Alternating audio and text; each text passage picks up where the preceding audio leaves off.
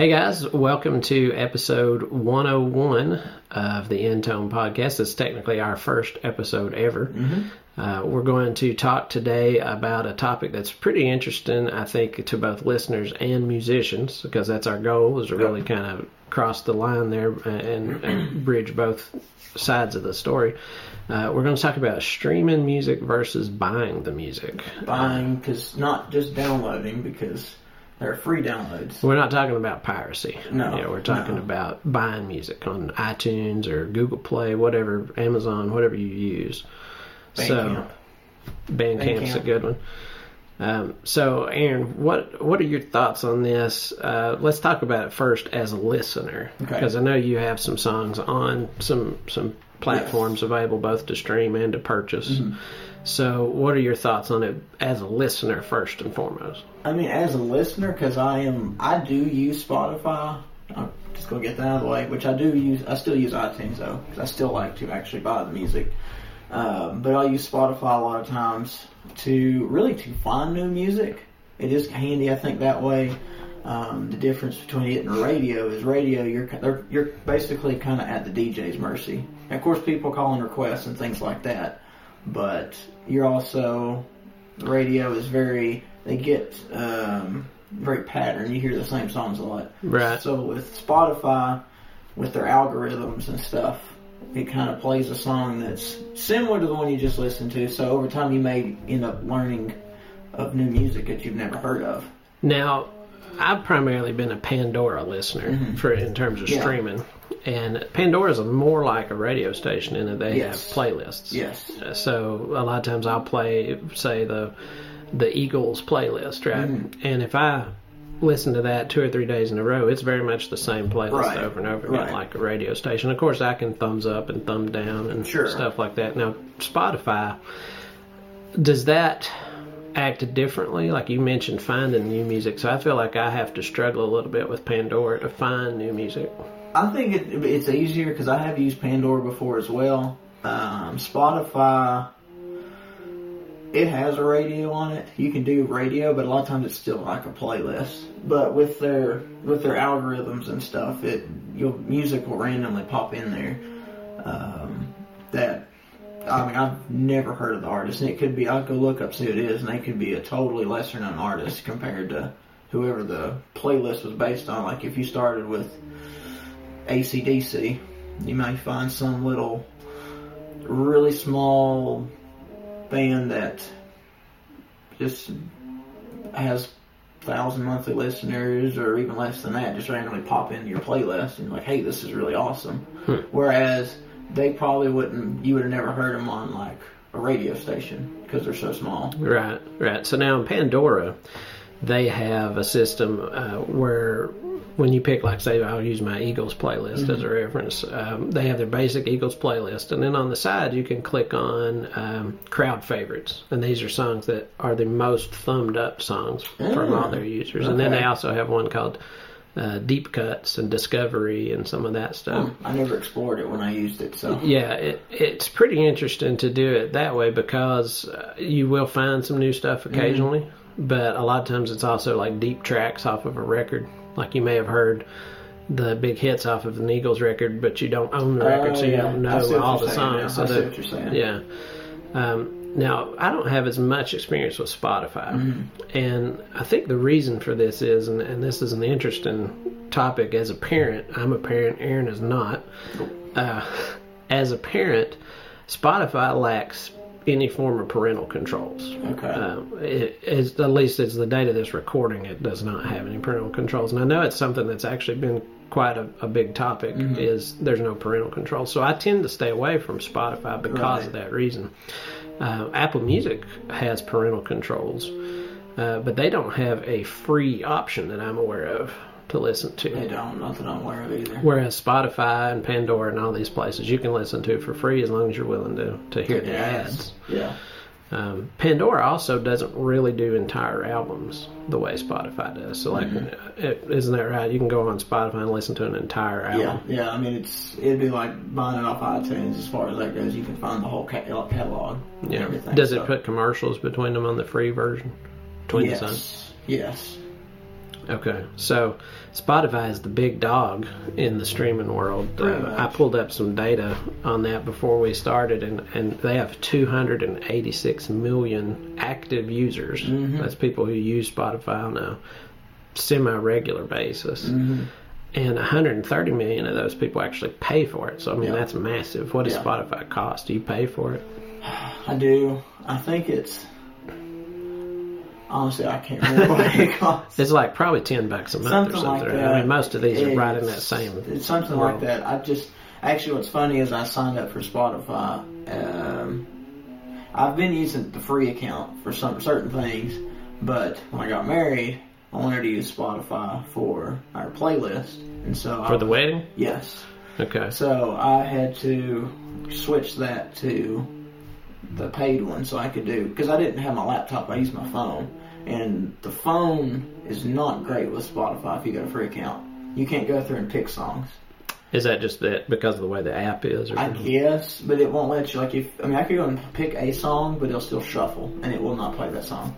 It may do it if you're lucky, but normally it just plays something of their music or something. So I went and paid for that. I did the trial. So can you not pick a specific song in the free version of Spotify? Like say I want to hear X song. On my phone I couldn't. On my laptop I could. Okay. Like there was no issues there. But on my phone I couldn't. So basically what we're getting at here then, the streaming side of things is just, it's convenient. And it also helps you find some new music. I think in terms of that, it's good for discovery. Yeah. Because I've definitely found some artists I'd never heard of, and now I listen to their music a lot. Now, you started off by saying that you kind of dissed radio right off the bat, and I think we would both agree that radio is not a good way to find new music. Unless you live in an area maybe where they have better radio stations. Maybe. I mean, nothing against our local stations here, but in a small town... Kingsport is where we're located. It's about 50,000 people. Our radio stations are mostly just playlists. We don't have DJs that are actually curating a playlist and listening to new music and trying to they're buying playlists from national. Yeah, and you get a lot of the same stuff over and You're going to get the big hits. Every time Taylor Swift releases a song, it's going to be on the radio because it's Taylor Swift. Yeah. I mean, they've got Christian music, Jeremy Camp a lot. He's on a lot. Now, nothing against you. I do enjoy Jeremy Camp. Big fan of Jeremy Camp, actually. Just, they almost overplay it. I feel like they overplay his music. Because he's got a lot of good songs that will pop on there. That's maybe the problem. Yeah, right. They're not diving deep into the other stuff. So, well, then, what do you think about buying music? Do you still buy music? Yes. I do still buy music. I don't buy as much as I used to where I do use Spotify. I'm sorry. But especially if it's friends of mine or just people that I really just love their music, I still will buy their albums to support them. So you're saying that you buy songs more of a thought process is I want to support this particular artist, and you want to ensure they get the maximum amount of return, right? So pretty much. That's kind of where I fall into things. I tend to buy more. I mean, I don't subscribe to any streaming platforms at all.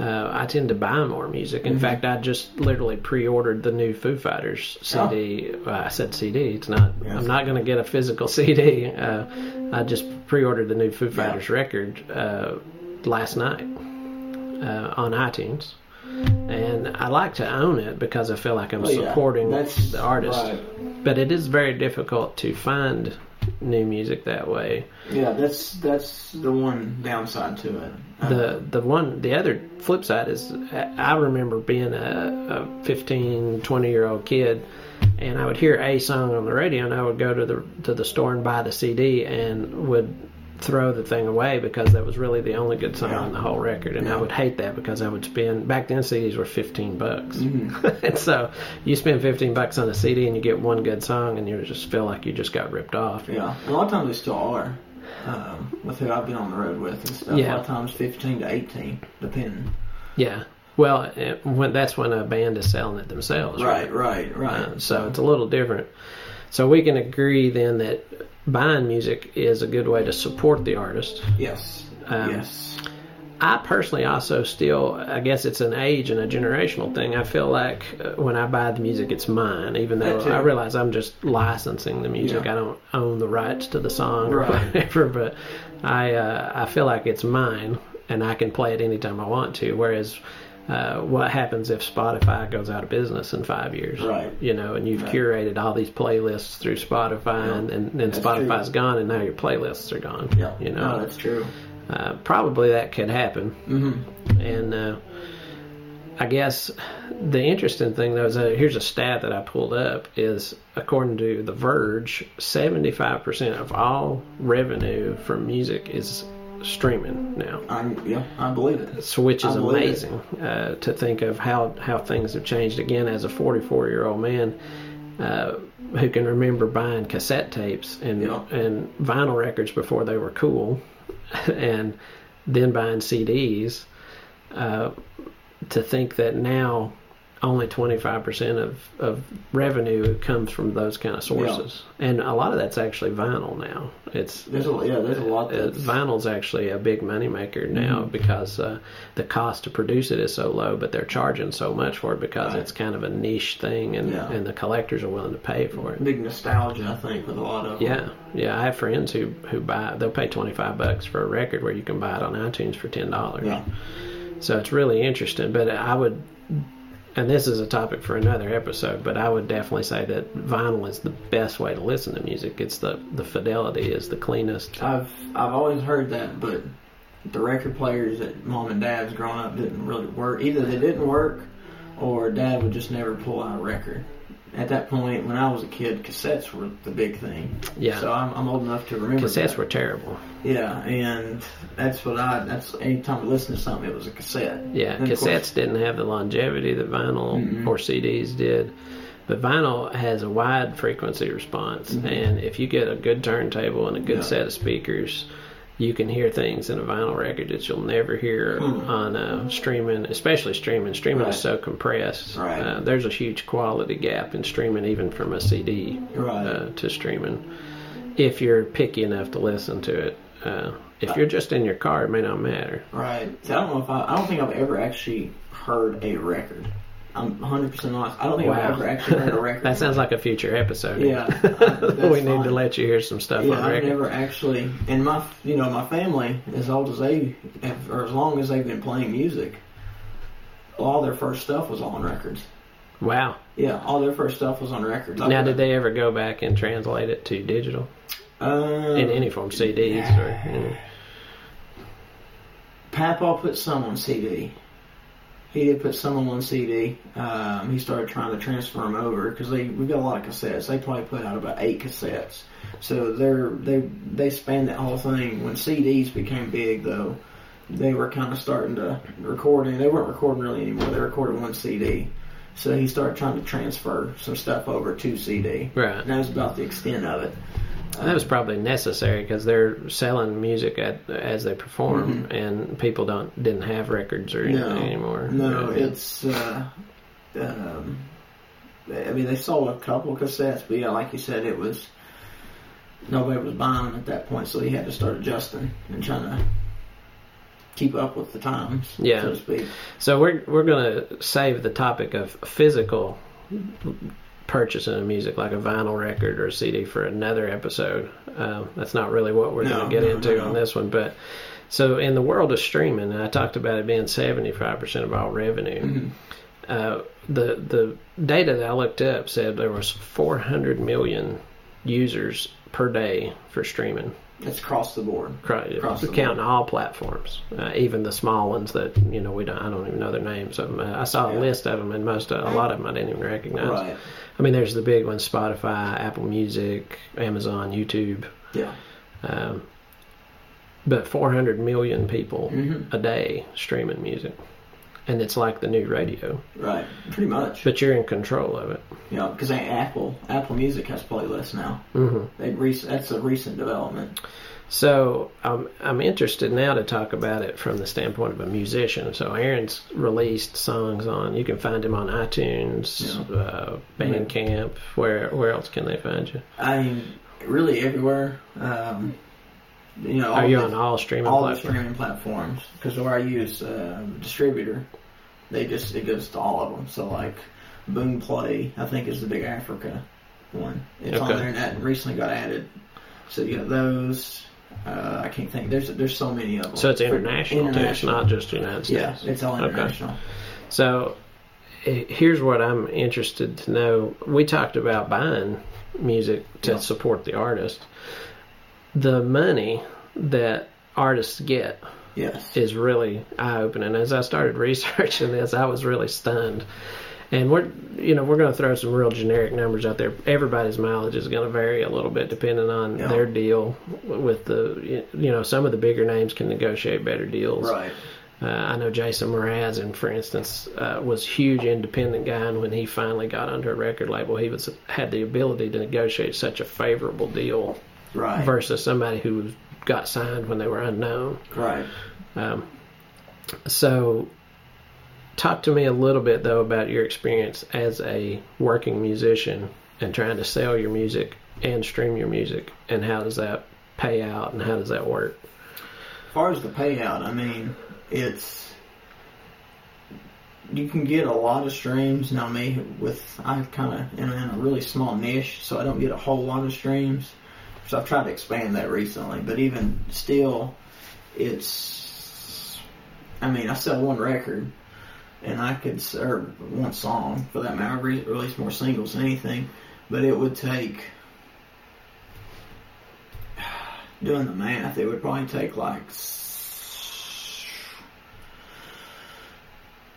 maybe like 100 streams-ish, if that, to equal, probably more than that, to equal just one download for me. Wow, okay. So I could have that many, that's super rough. Now, do you sell physical CDs at your shows? I can't, I do have. I don't always have them with me, depending on where I'm at. So what do you make off of selling one CD? Like just a physical one? Mm-hmm. So mine are EPs. It's like 4 or 5 songs, so I typically sell it for $5. Okay. How much of that roughly is profit to you? And we're going to assume that he's paid for all the studio costs, and we're not trying to do a sunken math kind of deal where we're looking at all his sunken costs of the studio production time and all that stuff. We're just saying that let's assume the CD's paid for. How much are you making back on that CD? After, as far as distribution, or not duplication of the CD, about $250. So you're making roughly half. Right, as of right now, and that's which I order small orders, just because I'm not selling tons of stuff, so I don't want to order 1,000 CDs. Yeah, and I'd make probably $3 or $4 profit. At you that could point. Increase your profit if you're buying in larger quantities. But with where I'm at right now, I'm buying like the minimum. Still 50% is a pretty good deal. So the information that I found online is an average major label artist sells a CD in a record store and gets roughly 10%. So if you buy a CD for $10, they're making roughly $1. Yeah. And that's actually then got to be split amongst the songwriters on the record too. So if a lot of times you'll have a situation where, let's just use Taylor Swift as an example. And I don't have specifics on Taylor Swift. I'm just using her name. But Taylor Swift might have 10 songs on the record, and each song might have 3 or 4 songwriters on it. Well, that dollar that Taylor Swift makes then has to be split up amongst all those songwriters on the record. So if she's not the only songwriter on the record, then her actual share ends up being way diluted. She might walk away with a dime or a quarter off of the CD. Yeah, and somebody can just like write one little couple words in it, and suddenly they're making a share of that. So and that's really a topic for another day as well. But if you look at the way songs are now, they'll have 5 and 6 songwriters on almost every song. Easily. Whereas back in the 60s and 70s, it was common to have maybe one, at most 2 names on a song. Right. Jimi Hendrix would be listed as the songwriter on a song, or Smokey Robinson would be listed as the songwriter on a song. Yeah. And now you'll look at it and there might be 10 names on there.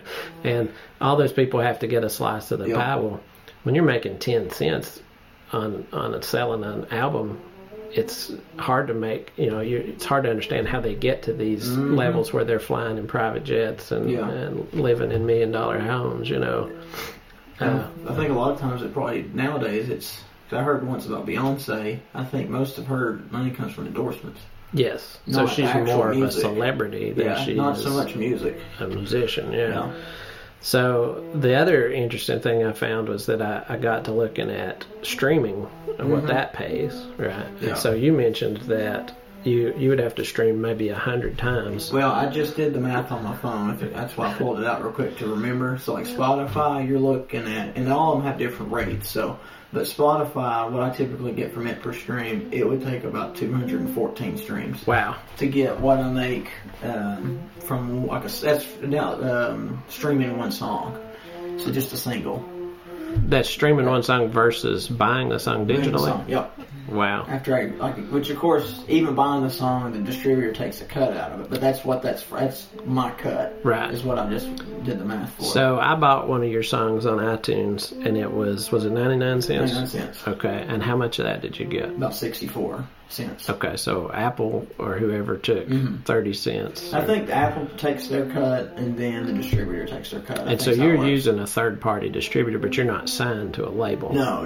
They just I pay for this distribution. They just make it easier for you. Right, and then you can pay for publishing, like as far as getting those kind of radio stuff as well. So they handle all that kind of stuff. Okay. It's interesting you brought up radio, because I pulled up some data on radio, and I didn't really know this. This was fascinating, that radio royalties only pay the songwriter and the publisher. They don't pay the performer. I don't think I knew that. Yeah, I didn't know that either. I kind of was really shocked when I read that, and I double checked that. I checked it against two different sources. Right. So if you wrote the song and Taylor Swift recorded it and performed it, and they play it on the radio, you make the money off of it. Taylor Swift does not. Right. The online radio. So there's Sound Exchange, which I'm signed up with that. I don't have any songs that are actually on physical radio, so that'd be one reason why I didn't really know that. Granted, it's all instrumental and I write my own music, so I would have still got something for it. But Sound Exchange takes care of all the online radio, and you can register as a songwriter or the performer. So you can get performance royalties through that. So that'd be like your Sirius XM, Pandora, things like that. And a bunch of others. They have a whole laundry list of who they get royalties from. But as far as the big ones, Sirius and Pandora are the big ones. Right. And iHeartRadio. I forgot about iHeartRadio. Yeah, iHeart's not as popular.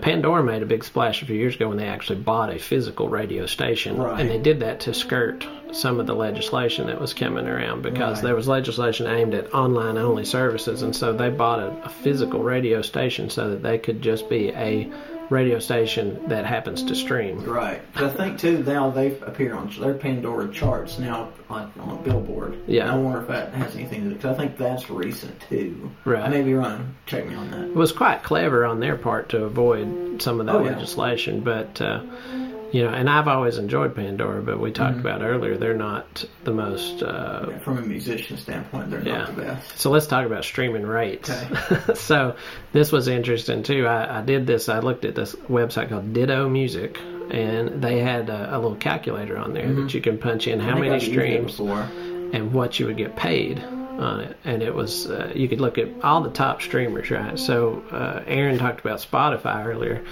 1,000 streams on Spotify would net you $4.37. That's 4/10 roughly of a penny. Yeah. But I was telling him before we started this, I was looking through the notes, that normally the most I get is actually 3/10.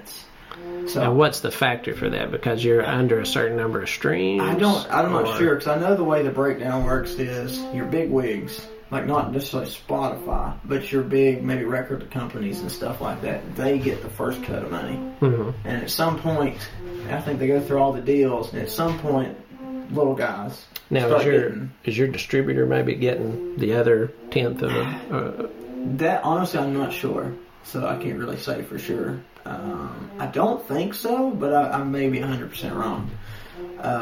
But as far as what I get to, it also varies if it's a free account.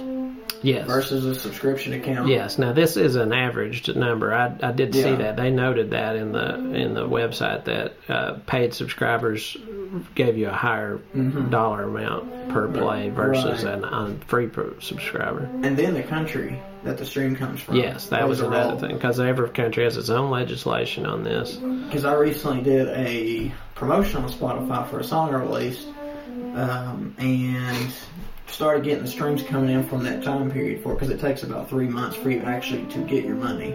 Typically, it depends which one. Sometimes you get it in a month, but Spotify's about 3 months. So I started seeing the numbers rolled in, and I remember that a lot of my streams came from South America, was a lot of them, and then there was some from Europe. Had quite a few, and while I did have some that were 0.3%, I had a lot that were like 1/10 or 2/10.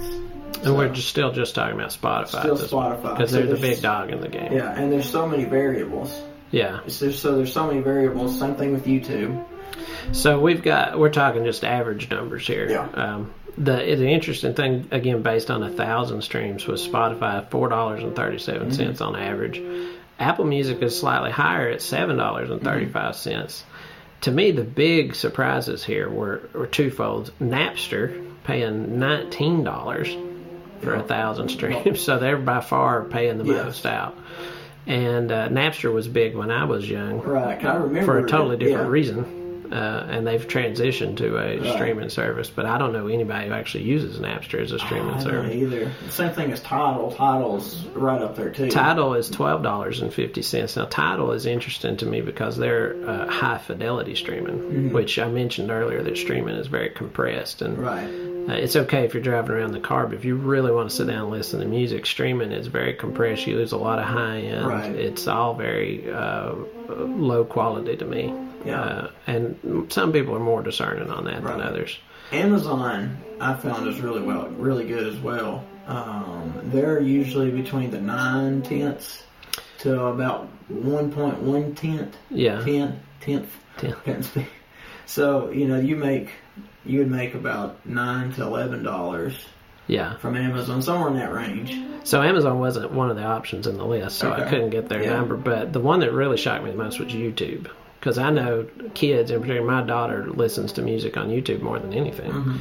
And 1,000 streams on YouTube nets you a whopping 69 cents. Yeah, Which is absurd. That's like 6/100ths of a cent for every play. And I've had, actually, funny enough, I've had sometimes more success with YouTube financially, which I get quite a few plays. I get more on Spotify than any of them, but I sometimes have gotten 5/10 of a cent for a set of them. So that kind of puts it kind of in the middle with that. But YouTube also has like that content. Anybody that's ever uploaded any kind of video on YouTube knows sometimes that when you put music, you get copyright claimed. So doesn't mean you lose the video, just you've used somebody else's music and they're like, hey, we need our cut from this. Yeah. I've had that happen. I've had it happen to my own videos, which is fine. That's actually Because you're getting paid either way. I'm getting paid either way. And when I've got that, the royalties for that, they vary. Now, doesn't YouTube give you a method to upload, like I have permission to use this music kind of thing for your own? Yeah. I guess the question would be which one's paying you more money. Yeah, and which I've never explored it. I've just always, because the distributor tells you, hey, when you upload to YouTube, this is going to happen. We got you, basically. Like, you're going to get your money. Yeah. So, and that's happened when I upload. If I do that, I get the notification you've been claimed, and suddenly I'm getting money a few months later. Now, granted, of course, again, it can be very low, but they have multiple different ways, at least to their credit, to an extent, to bring in a small. So I ran the same numbers at 1 million streams, and it didn't change at all. So I was just curious if the rate changed the higher I don't think so. the number of streams went or anything. I know YouTube on videos pays a little differently based on the number of streams, and once you cross a certain threshold and some of that stuff. But apparently music is not the same way. No, I don't believe so. So we've kind of diverged into talking a lot about money. Yes. As an artist, do you feel like the streaming gives you an opportunity to get your music out to more people who may not hear it? It does. I actually, here a while back, I was kind of just thinking about it, and I was saying to myself, really, in this day and age, it's almost like it's easier to make it music, but it's harder at the same time. I would definitely agree versus, and I'm not ever been a professional musician, but from what I've seen, when I was a kid, recording a song was a bit of a chore. You had to buy a 4-track recorder, which cost a few $100, and microphones weren't that great, and there wasn't a whole lot of technology around back then. And nowadays, you can record something on your phone that sounds amazing. Yeah. I mean, I use GarageBand for a lot of my stuff. Now, granted, the drummer that plays, he records that stuff from home. Then the guy that played guitar, the rhythm guitar on the last song, he did it from his home. And then the drummer actually mixed everything. But as far as all my parts, I just did it at home on GarageBand. So that's where I think a lot of times it's easier now, because you can do all this stuff from home, get in Spotify, YouTube. I mean, there's so many success stories now, people on YouTube making it, and it's all with all that kind of stuff. Well, going back to kind of our earlier topic, about how much money you make from selling a physical CD, the fact that there's not a record label involved and there's not all these overhead studio costs involved gives you the opportunity to have less invested in it up front, right? It's basically time. Right, so you're getting all the profit, essentially. Yeah.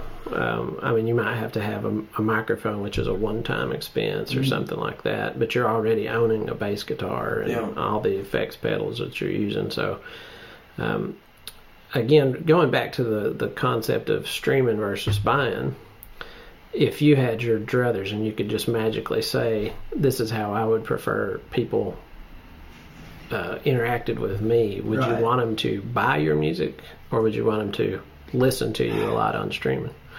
I mean, I prefer buying myself. Yeah. Just because, I mean, that's, like I said, Spotify takes 215 streams where somebody bought it, and it's like, there it is.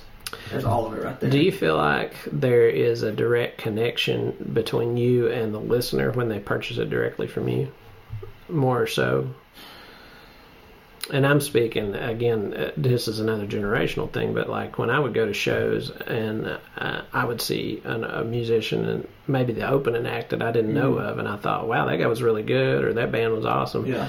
And I go buy that CD, a lot of times they're sitting at the booth, and I talk to them, and I feel like a connection between me and him, and every time I listen to that album later on, I think about that experience at that show. Yeah. Right? I guess that'd be one thing, like when I play at farmers markets. A lot of times there, I'll just set them out and just kind of put tip in there or something like that, because I'm just kind of hanging out in a lot of ways. And I've had that happen. I come up and pick one up, and of course put whatever in it, but we have a conversation about it at the same time. And so I always felt that was really cool, that whole experience. Right. And the same thing with the gospel band I play in. When somebody buys something, it just feels like you said, that kind of connection there. Yeah. So you're not on a label, and you're not selling hundreds of thousands of records a year, but there's a couple of artists that I follow online, and I've seen them live, but every time they put a new record out, I get an email. Okay. That says, "Hey, Chris." Yeah. Of course, it's all canned. He didn't literally write the email to me. But it says, "Hey, I've got a new record coming out. You can hear it on Spotify or whatever, but here's a link to purchase it." Right. And a lot of these guys are self-publishing like you're doing. Yeah. And so that's how they're supporting themselves. And I feel totally fine, buying it direct from them. Yeah. Whether that's digital or physical. Again, that's a topic for another day, but I have a ton of problems storing physical CDs nowadays. That's one thing with me. I've got a lot of CDs, and I don't use them really anymore. A lot of times I would transfer them to my phone. Yeah. But I've got some that are signed, so I don't really want to throw them away or get rid of them. Sure, keep them. But it's like you said, there's some groups or bands that I've found the same way. They were the opening act. Mm-hmm. And so they're signed now, and I don't really want to lose that CD either. Right. Yeah, I've gone to several shows where I wasn't a huge fan of the opening band, but it was maybe a $5 show or something, and they had 3 or 4 bands on the ticket, and I ended up liking one of the opening acts way better. That's happened. I've had that happen. Buy their record a record or CD or whatever right there at the show. And there's a connection. Every time they put a record out, I'm thinking, I got to have that because I really like that, the last time. So there is a bit of a connection there as a listener, I feel like. And that's kind of where I come from mostly as the listener. I feel like if I can support the artist, he's going to keep being able to do things. Cause, I mean, if he can't make a living at the end of the day, he's got bills to pay, just like everybody. He's going to have to stop playing music and get a job at Walmart or something. Right. So I'm going to be lesser than because I don't get to hear this music anymore. No. So the connection isn't important. Do you like the idea of self-publishing, or would you like the opportunity to be on a label? I mean, I think it'd be cool to be on a label, but at the same time, as an artist, they're going to, I mean, they got to have their cut. The problem is, I think a lot of times it's more about them than you in terms of that. So you're not going to get, you can get just this little bit, unless you find the right one. I'm sure there's some out there that are great to work for and really take care of you, but I don't know. Yeah, I don't really know the answer to that either. I didn't really research that stuff. No. But when I brought it up earlier that a major label act usually gets around 10% of a physical purchase. The money, the store's getting probably 50%. Right. So if you buy a CD at Walmart, they're probably getting $5. Something like that. Maybe as low as $3, but it's a pretty good chunk. Right. Because they're providing the space and the ability to sell it. And then the labels got to get their chunk, and all the recouped costs. That's another thing. I brought it up earlier. I said we're not really talking about that, but when you're signed with a label and they send you to Nashville and they pay $100,000 for a studio for a month, and a producer gets his name involved, and all these people have to get paid, and you're at the very end of the chain down here. Right. And if you didn't write all the songs, you're really at the bottom of the barrel. Yeah. Because publishing is where it's at, apparently financially. We've seen that already. There's guys who made tons of money writing songs that you've never heard of before. No. And there's plenty that you have. Smokey Robinson, for instance, is a fantastic solo artist back in the day, but most of his money come from writing a lot of those Motown songs that other people recorded. Right. Quincy Jones is a similar story. Quincy Jones has written a ton of stuff and produced a ton of stuff. He's a well-known name, but not so much for being an artist as he is for being a producer. Right. Actually, funny, this morning I was watching, it popped up on my suggested videos on YouTube, and it was a bass player talking about how to play bass like Nikki Sixx. Okay. And he was kind of going through all of his techniques and stuff, but he said, really what he's more known for seems to be his songwriting, which I didn't know that. And granted, I never really listened to Motley Crue, but I'm familiar with Nikki Sixx, and so that was kind of one of those, like, he's the musician, he's the artist, but he's known more for his songwriting. Yeah, it's really easy to gloss over when you have a band that's as rambunctious as Motley Crue, to gloss over songwriting. AC/DC is another one. It's really easy to kind of gloss over the songwriting skills and some of the technical skills of those guys. But we can dive into that on another topic, another day. So what have we come to any kind of conclusions on this? Is streaming better than buying? I think both of them have their pros and cons, and that's what I was just going to add, Of course, the discovery factor with streaming. I think that's when it's easier to make a living in music because it's so easy and people can find you with all that kind of stuff because it's so readily available without having to go to a concert and buy a CD or go into the store. And when you say making a living, though, you're not talking about making millions of dollars. No. You're talking about just $30,000 a year. making some something. Money. Even if it's just, maybe you're still working a job, but you're making enough to at least supplement it. And do you feel like, and obviously you don't have anything to compare it to because you didn't sell millions of records and make millions of dollars, but do you feel like if you are keeping it small, it keeps it more real for you, like you're a little more true to the art?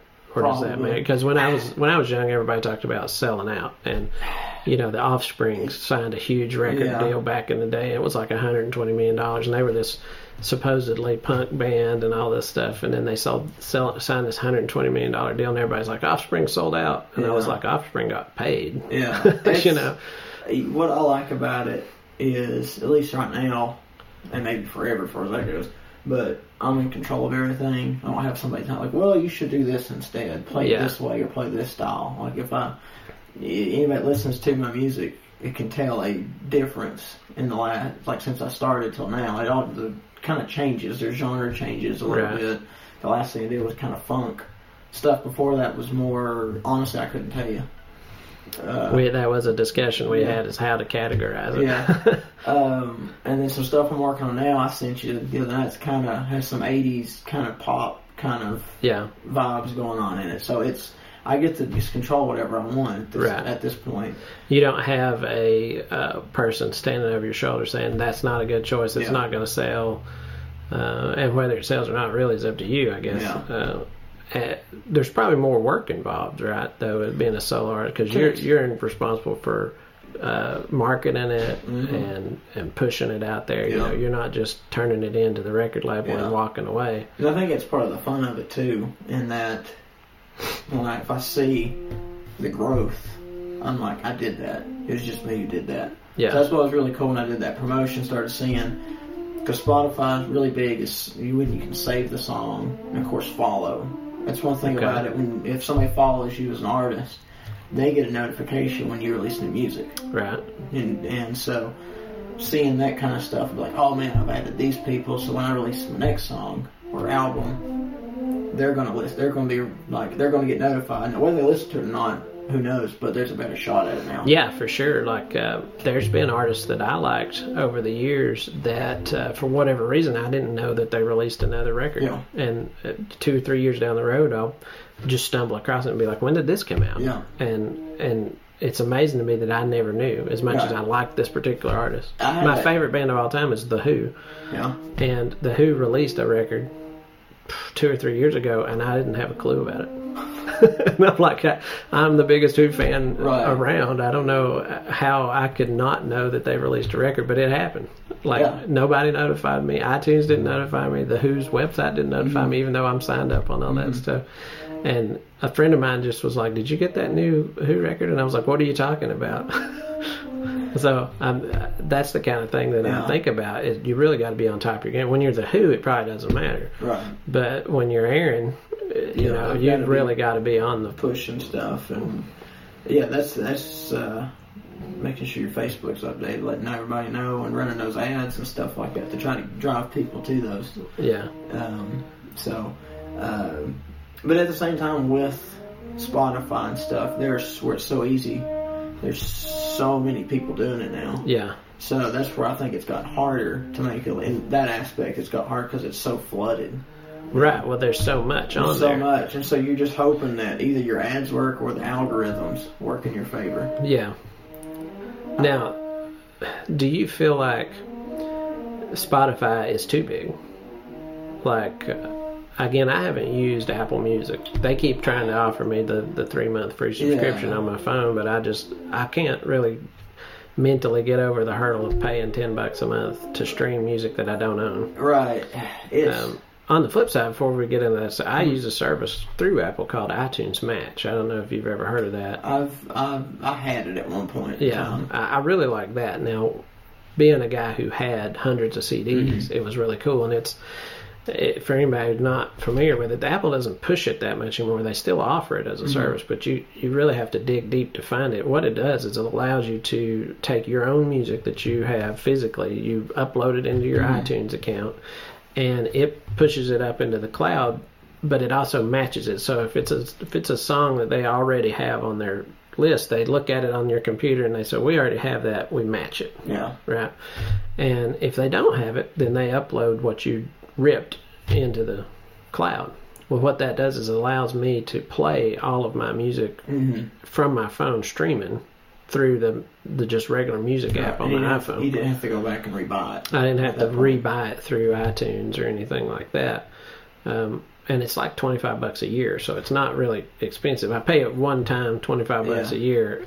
Over the course of the year, it's $2 a month or something. It's pretty cheap. I would rather do that than pay $10 a month to stream something that's basically free. I mean, other than, I know Apple Music isn't free, but I can get Pandora and Spotify for free as long as I'm willing to put up with a couple of commercials. Right. I did Spotify. I did the trial for our wedding, and I meant to cancel it. I never did. So I'm sure they count on that. Yeah, and I keep getting charged for it, but I keep using it. It's the problem. Yeah.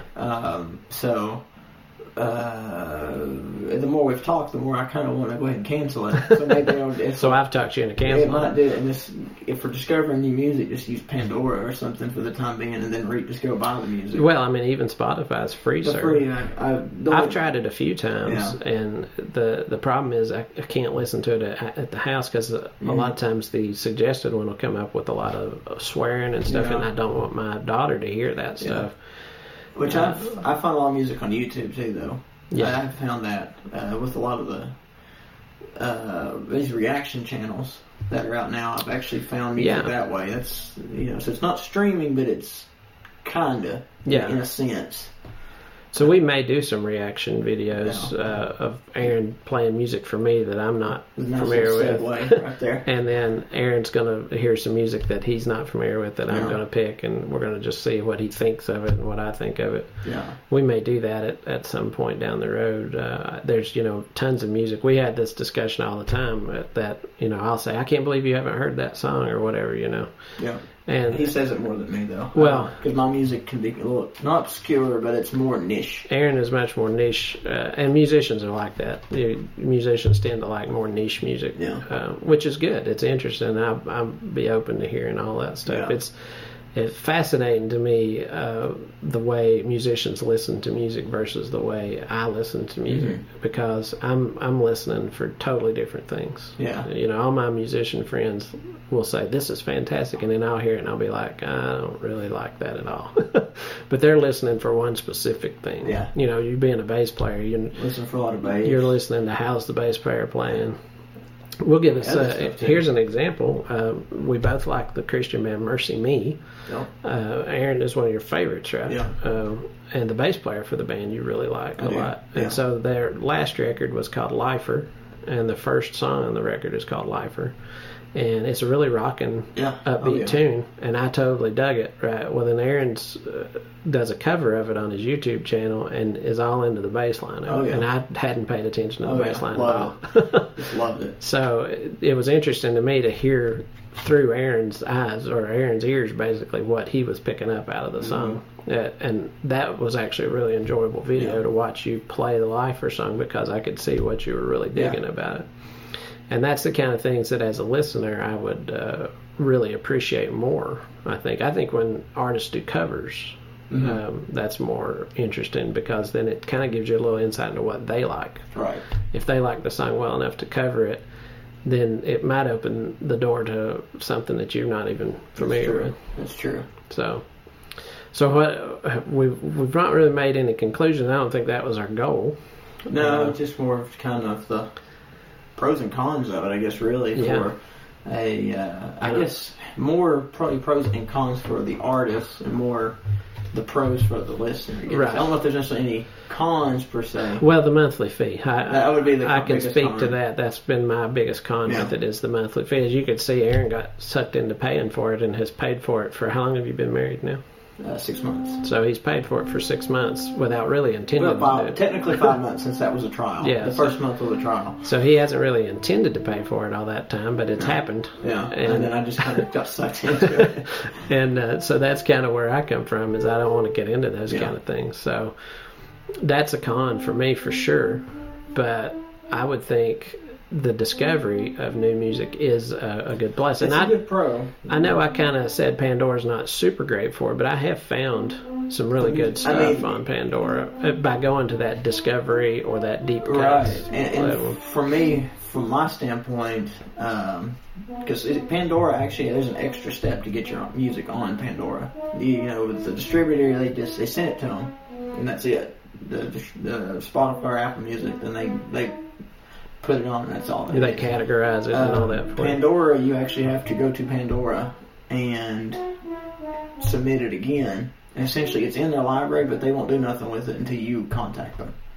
They have it from the distributor, so I get to see all the stats. And as far as the discovery, it's cool to see how people are finding out about your music, like where it plays, because there's so many different ways. There's the interactive, where you actually, I think, get to pick. Do you get that information back from Pandora, just Pandora, or do you get it back from all of the streamers? They each have their own app.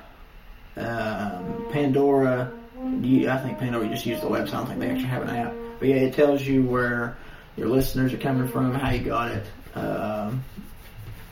If it's from playlists, if it's from the algorithm playlist that Spotify helped you out with on their stuff, or if the listeners added you to their own playlist. Okay.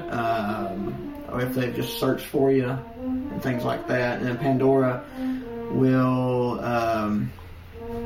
what was I about to say about it? Oh, if they've added your track, where you can add like a track station or an artist station, tells you if they've added you as an artist, and now you're their radio station. They're playing music around you, or if it's the track. Because I've had that. I've had 4 or 5 track station ads.